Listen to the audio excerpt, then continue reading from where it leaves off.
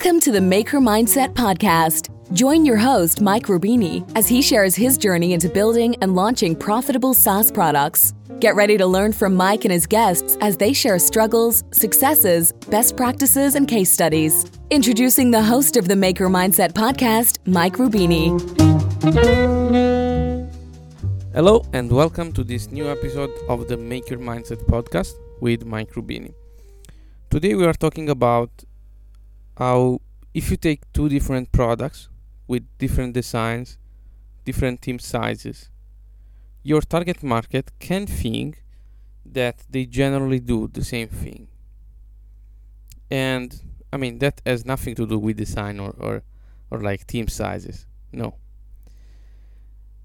Alright, let's dive in. So I'm a great fan of the Jobs to be Done framework, and maybe I even stress the concept a little further. In fact, I believe that customers generally hire a product to solve one problem and one problem only.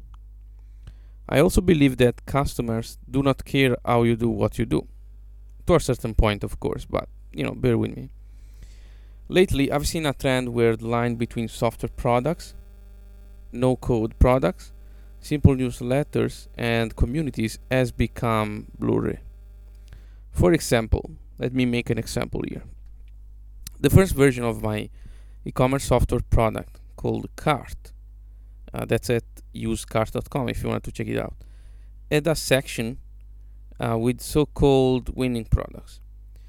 These winning products were basically lists of in-demand products with ready-to-go advertising interests, videos for your marketing creatives, vetted suppliers, and more. And dropshipping was booming at the time when I launched it. We are talking about 2017, 2018, maybe more than ever. And everybody was selling newbies the idea that e-commerce could be plug and play. You can just copy and paste this product into your Shopify store and you will make money, that kind of thing. Selling this idea was so easy that I've seen the market being flooded with new solutions doing just that. Some of them were just simple WordPress sites where someone would share a set of products. Some other were just communities. And some of them would just subscribe to the competition, even to my product, and then resell the same products to another audience, basically doing arbitrage. At one point, I counted 2 or 3 of these solutions, new competitors entering the market every week.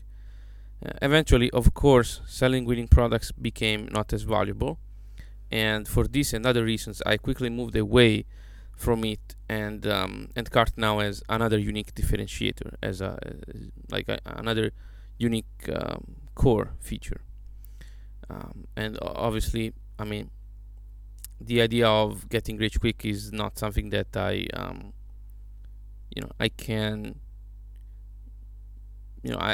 definitely don't want to associate with that idea. And but the point here is that it was so easy and the barrier to entry was so low that we had a lot of competition, even not from people who coded, just people who did different things in order to offer that kind of solution. And in the mind of the customer, it doesn't make a difference if you are a community, you are a SaaS, you have code, you have no code, or if you are a newsletter. It doesn't make a thing. I used to believe that building code was a deep enough moat and that customers would notice the difference. And unfortunately, that is simply not true. In fact, I'm now seeing the same movement, happening with my other software product called Trendly. If you don't know, Trendly spots rising trends in different industries and countries, and it's a pure play SaaS.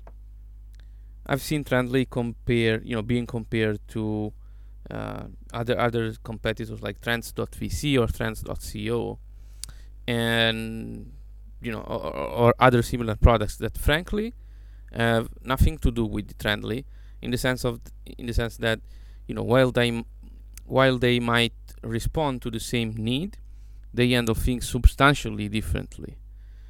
Basically, these are completely different products.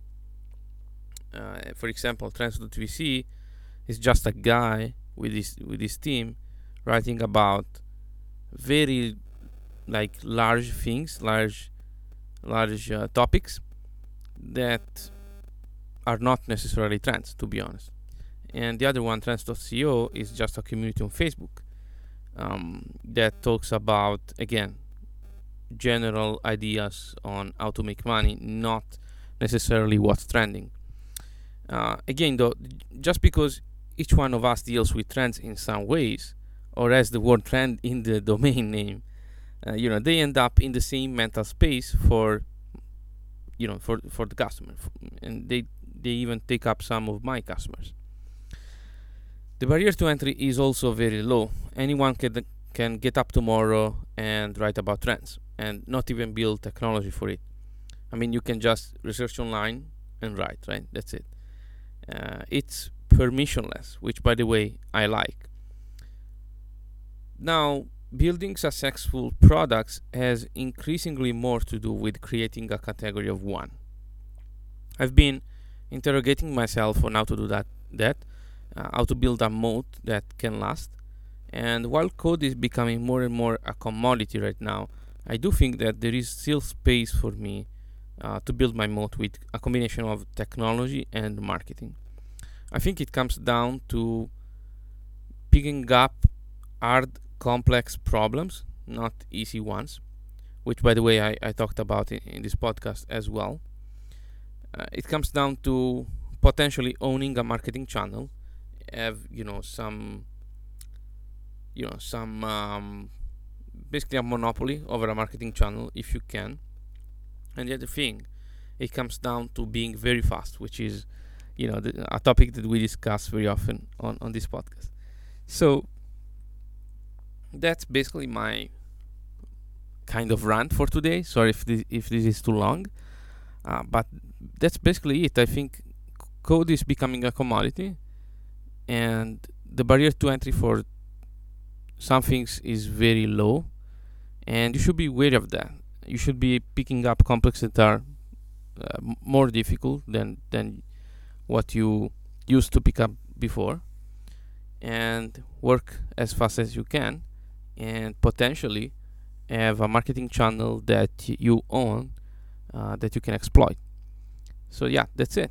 Thank you for tuning in, and I'll see you in the next one.